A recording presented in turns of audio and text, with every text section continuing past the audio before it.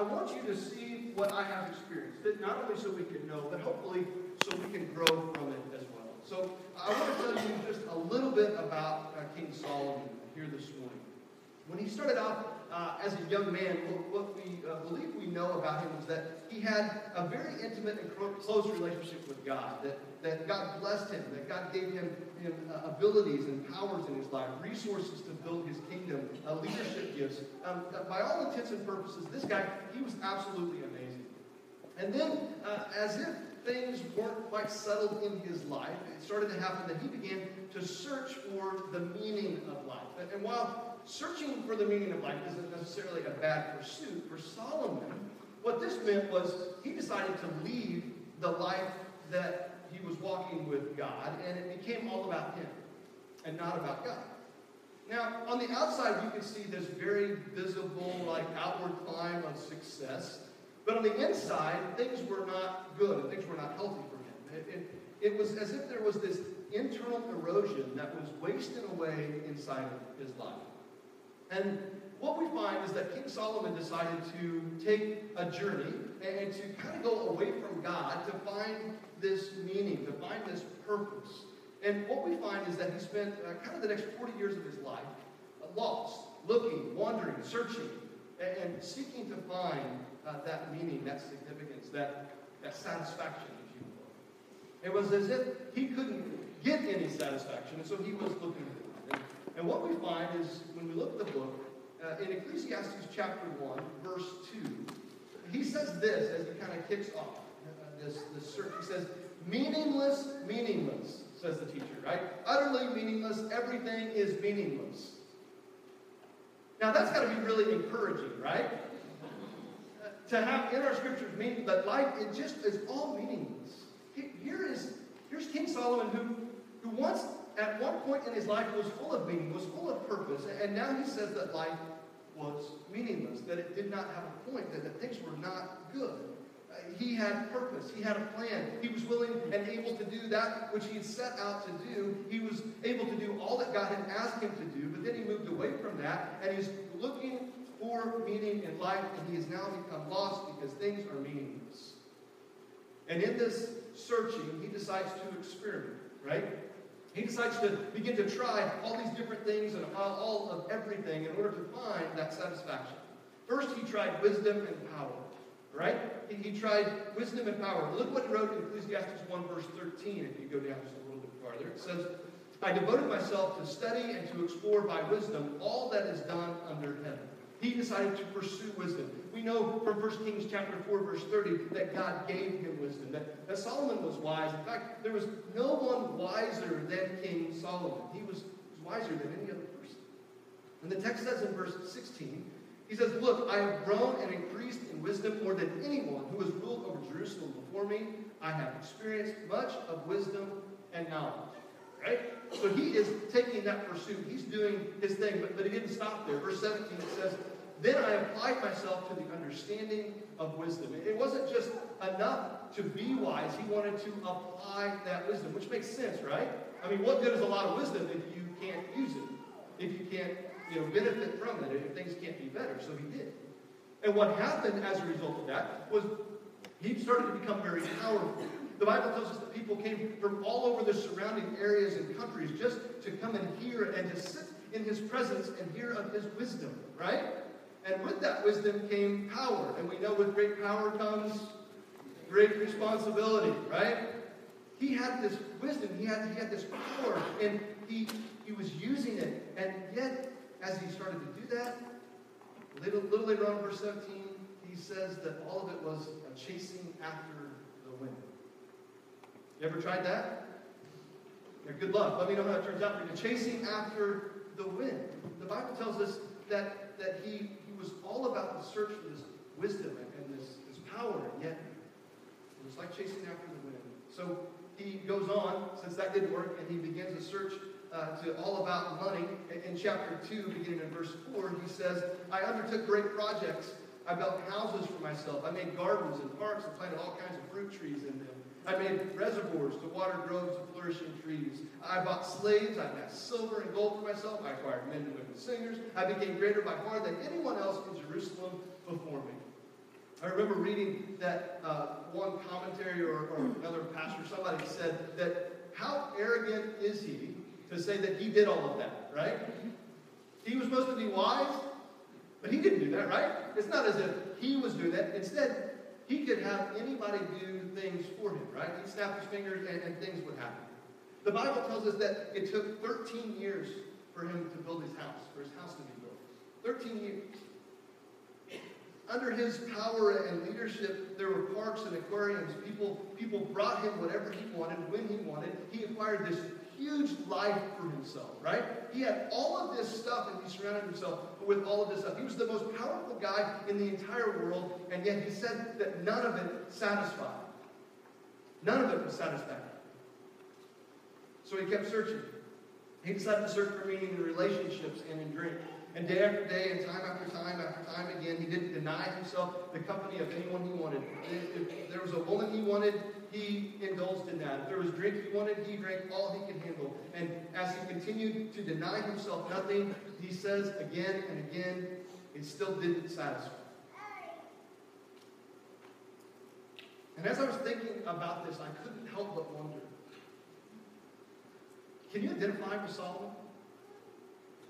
Now, you probably don't have the time or the resources to invest in this pursuit like Solomon did, right?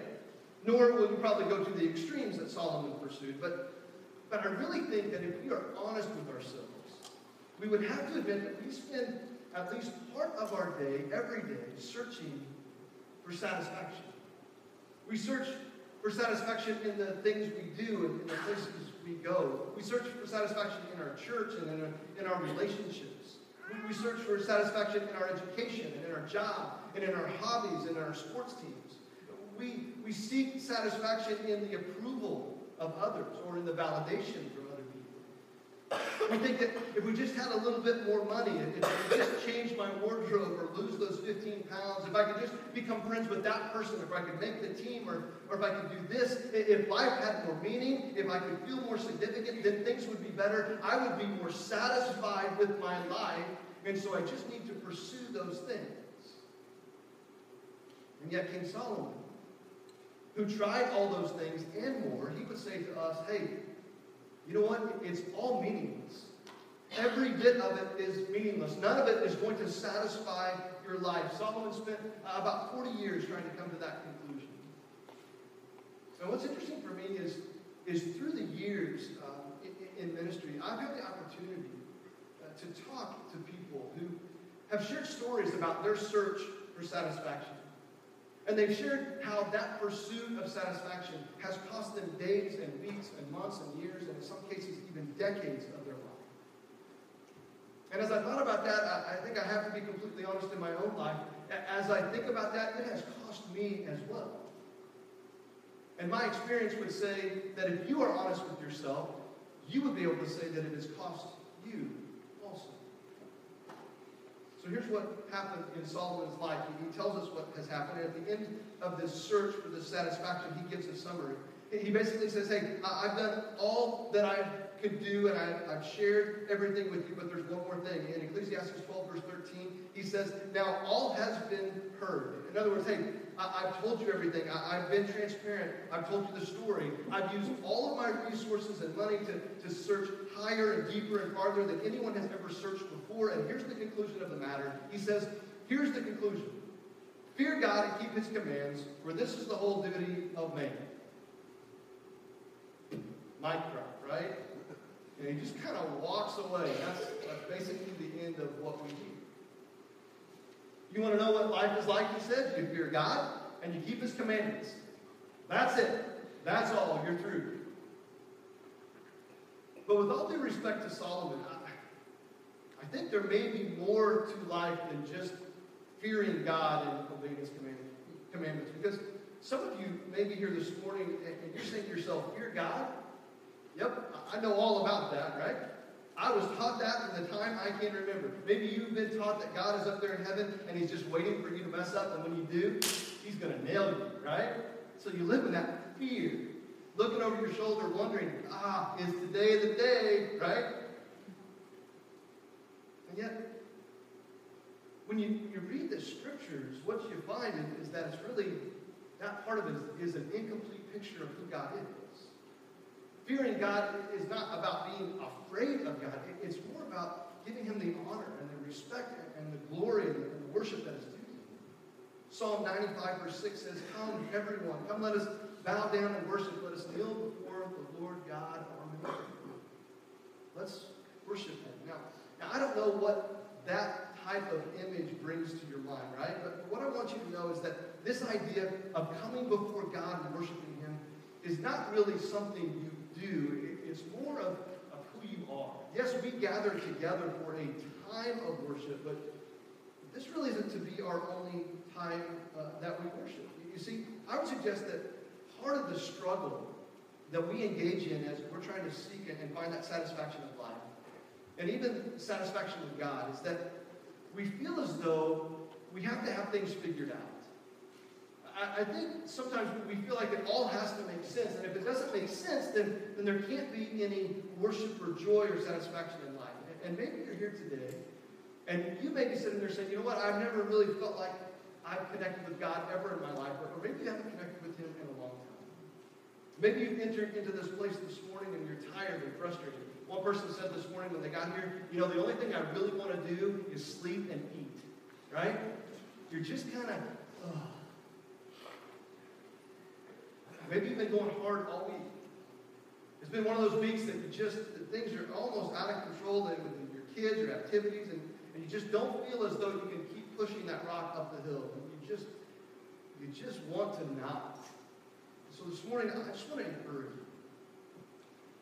I just want to take a few moments, and I want to encourage you in some of the ways that I've been encouraged when I don't feel satisfied, when things don't seem to be going well. Because often in life, we don't always get those Psalm 23 type of days, right? That, "Lo, I walk through the valley of shadow of death, I will fear no evil, for God is with me," right? Sometimes, instead, we feel more like the end of Psalm 88, which reads, "Darkness is my closest friend." Here's what I have to say. In my life, hopefully it's true in your life as well, regardless of where you are, you're okay. Because God is with you. It's going to be okay. And I do not stand up here on this platform this morning as someone who claims to have all the answers, or maybe even any of the answers. But what I want to share with you today are just a couple of things that have proven to be beneficial for me. Especially in those times when I feel more like darkness is my closest friend than I do that God is with me and I am conquering as I walk through. The first thing I want to suggest is what we talked about, is worship. I want to try to explain in just a few moments what I mean by worship, because it's more than I could ever talk about. I've gone through times in my life where my relationship with God is fresh and new and exciting, and every day is a great adventure, right? That we're walking, and we feel like we're walking side by side, and he's leading, and things are just really good. And then there's times in my life when I've just kind of felt spiritually dry. It feels like you're alone. I felt alone, and I feel like I'm out in that desert just kind of wandering through. And there are mirages that pop up, and they seem to offer hope, and things will seemingly satisfy, but they just don't. And for me, one of the things that has helped me leave the desert and find that water that really, truly quenches the thirst of my soul is my ability to worship God. And while worship of God is truly so much broader and grander and deeper and more meaningful than we could really talk about here this morning, I want to share a couple of things around this idea of worship, and some things maybe to consider if you feel like worship is difficult for you, and maybe this will help. One of the problems that we face in our life is that we just seem to live a life that is at this hectic pace. And of course, this is something we talk about often because it's so relevant in our lives. We are always on the go, or we're on our phones, or we're checking our email, or we're checking our social media. We're always doing those things. It's becoming easier and easier and easier to always be connected. Wi-Fi in your car. Is that a great idea? I mean, when are we ever going to disconnect? Because we don't disengage. We're not ever not busy. And here's the thing. It's not as if God can't meet you there. in your busyness, we'll talk about that in just a moment, but I want to suggest that sometimes, especially when we feel like we're in that wilderness or in the desert and we're far from God, sometimes what we need to do is to simply be still.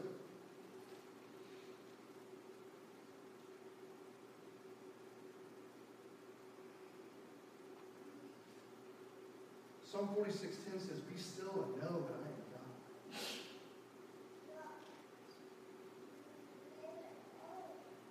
During worship, between songs, it was quiet, right? There's this uneasiness that comes in our life when there's that quiet, when there's that still, when there's that lack of movement. And yet we need, at times, to just slow down for a second and just hear what God is saying to us.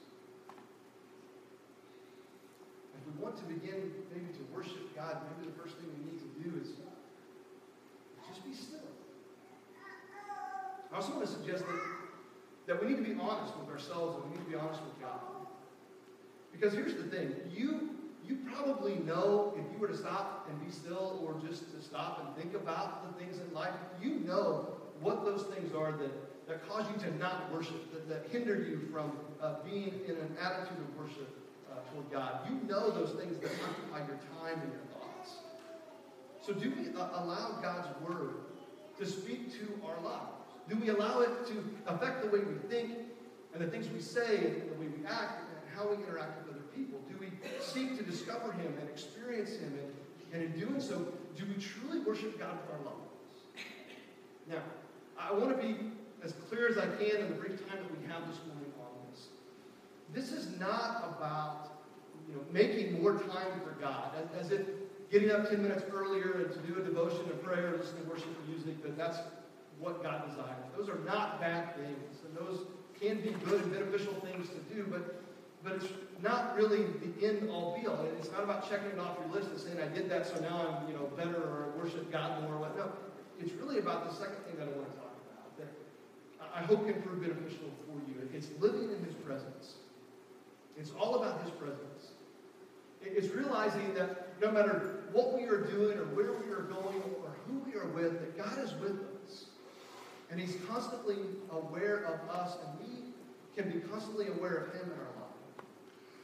And as we begin to live in his presence, there's some things that begin to happen in our life. It's not as though we have to be looking over our shoulder, wondering if God is there giving approval to us. Instead, it's so much more than that in our life. And the only way that I can really even seek to describe it is to say that we begin to develop a heart for God and a heart for people. To begin to see, as Brother Lawrence would describe it, God's presence in the midst of the mundane. He suggests that we can only do that when we are practicing seeing him in the mundane things of life. To see where he is moving, to see what he is doing, and to draw near to him and join him there. To desire to follow him and willingly listen to him and listen to what he has to say for us. And yet that's not always easy to do in our life. Years ago, there were a lot of people who had a portable GPS device, right? Anybody have one of those still? Okay. I don't know many people that use those except my parents. Hey, Mom and Dad, thanks for listening. But most people have gone to their phone, right? And they have an app on their phone. How many of you have an app on your phone? See, there you go. That's where the world is going, right? That's how you navigate, especially when you don't know where you're going. Now, when I drive, I like to use the Waze app on my phone, all right? So I like that one, and Michelle uses it as well. So sometime this summer, Michelle and I were going somewhere together. I really don't remember where, but she puts the address in her phone, right? Does the thing, puts it up on the dashboard, and away we go. And as we're pulling out of our down our street in front of our house, we come to the first turn, and it says the person in this nice, deep British accent, which I will not try to imitate because I will butcher it bad. Turn left on Dara Lane. And I remember turning and looking at my wife, going, "How did you get to do that?" And since I'm such a great communicator, right, with life, she looks at me and goes, "What are you talking about?" Right? You simply put in the address, you push go, and away you go. And I'm like, no. How did you get it to tell you where to turn? You see, in my Waze app, which is, I thought, just like her Waze app, when I put in the address and I put it up on my dash, Gina, that's what I call her, Gina tells me to turn left or to turn right. But on Michelle's, the nice British man, he tells you to turn left or to turn right, and then tells you the name of the road on which to turn. And I'm like, that would be so helpful when you don't know where you're going, right? Especially here in New Jersey at times. And I got to thinking about that. That little bit of extra information is useful, right? And I would suggest that when we go through our life, living in the presence of God, that helps guide us. It helps direct us. It helps tell us where to turn and where to go. Because here's the thing, and maybe you can relate to this. I cannot stand up here and honestly tell you that I always know exactly where I'm going. I'm no longer talking about driving, right? I'm talking about life. I'm talking about decisions we make in life. I don't know that I always know exactly where I'm going. Because truthfully, things are not always clear. And yeah, I may know to turn left, but I'm not sure exactly if that's the right road. You understand what I'm saying? I do not always feel as though God is making my paths straight. And yet, time and time again, when I go to His Word, I read stories about how God is faithful and that He is near. I'm reminded that He has love for us, and He gives us His grace and His mercy, and that if we will seek and knock, and we will find Him because He is not far from each one of us. I hear stories from my friends, stories from people here in this body of believers who can relate to those feelings of uncertainty, those feelings of wondering, hey God, where are you? And questioning if He cares. And at the same time, I also hear stories like I heard this past week when a man shared with me that he feels like he's come through what Henry Nouwen calls the dark night of the soul. And as he came through that, he found that God was there, speaking to him, loving him, showing him the way. And the amazing thing that I hear from people time and time and time again is when they come through that and they come to the other side, they add this last part that they found God, and then they realize that God has been there all along. They just simply were not aware of it. There are these beautiful words of Jesus in John 10:27. He says, "My sheep listen to my voice. I know them, and they follow me." I heard a preacher once say that he wishes Jesus would have said that his people are like rhinoceroses. They are strong and they can pave their own way, right? That's how we want to be, and yet we're not. We're like sheep. And the scriptures tell us that we have all sinned and gone astray. And so lovingly, Jesus says, hey, follow me. He doesn't drive us. He doesn't force us. He doesn't make us. Instead, He invites us. He directs us to walk with Him, to worship Him, and to live in an awareness that He is there, that He's given us grace, and He's given us His mercy. And through what Christ has done for us, we can walk in that relationship with Him. We can walk with Him, and we can discover and experience the satisfaction of life for which we are searching, the satisfaction that our heart needs, the satisfaction that our soul longs for. You see, I'm convinced that our true satisfaction in life can only be found through Christ Jesus and Him alone. And for me, at least, it starts with worshiping Him and being aware of Him as I walk through my life day after day after day. And it's surrendering to Him. It's realizing that because of all He has done for us, because of His amazing love for us, that we can have that relationship, that we can walk with Him. You see, Jesus came to this earth so that we could have life and have that life to the full. And He gave us forgiveness of our sins so that we could walk with Him. And He did that through what He did for us on the cross, and how He willingly gave up His life so that we could have life.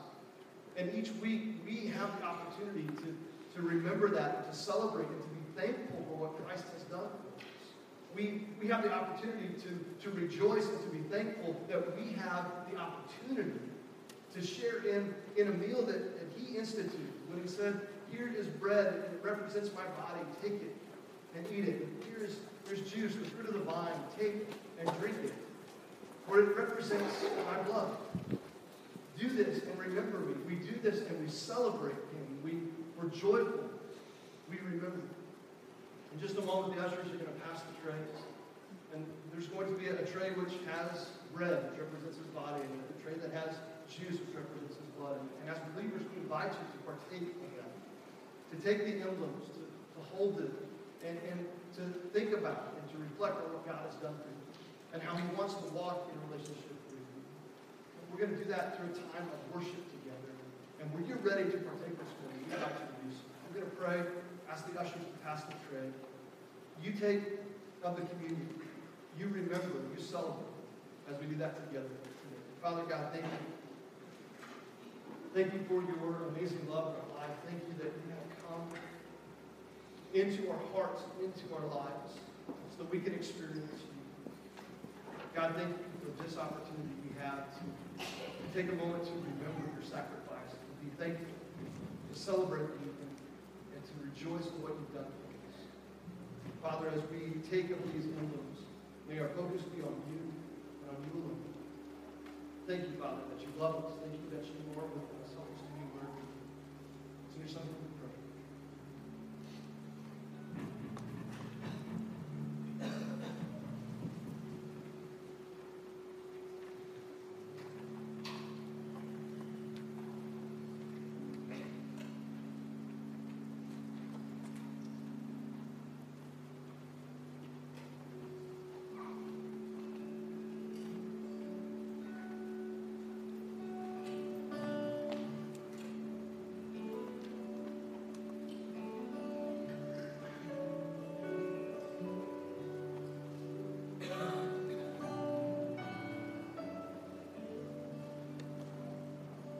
While the poor and powerless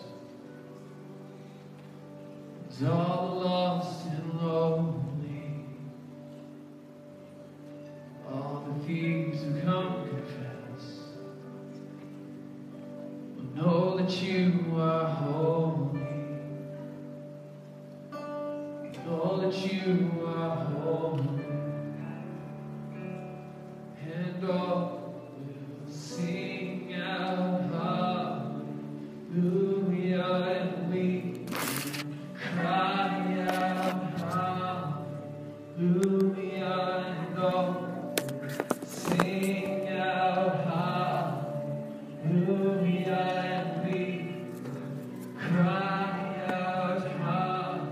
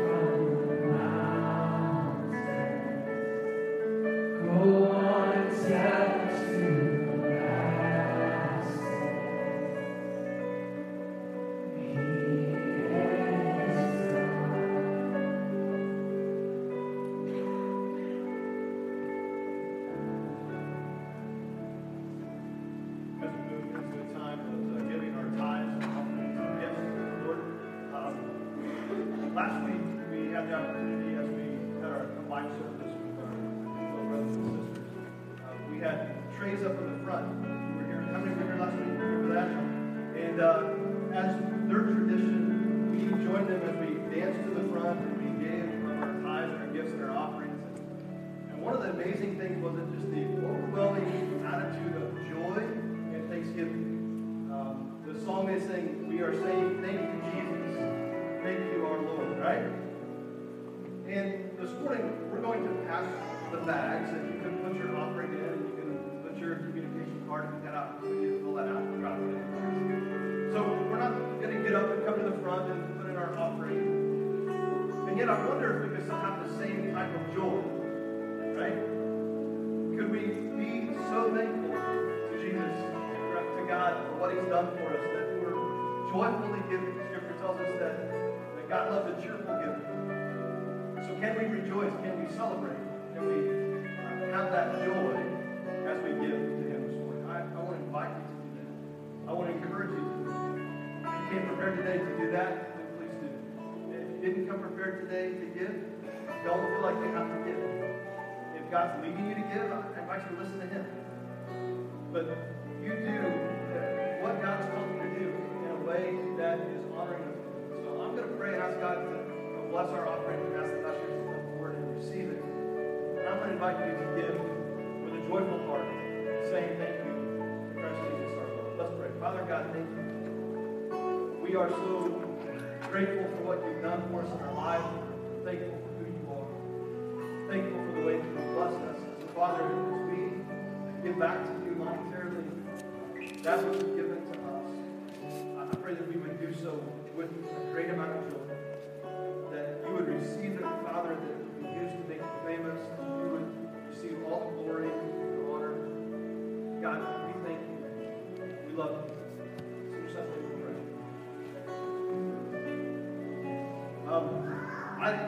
I got the sense as I was kind of speaking that there's several people who are just kind of tired. And you know what a day like today adds to that, right?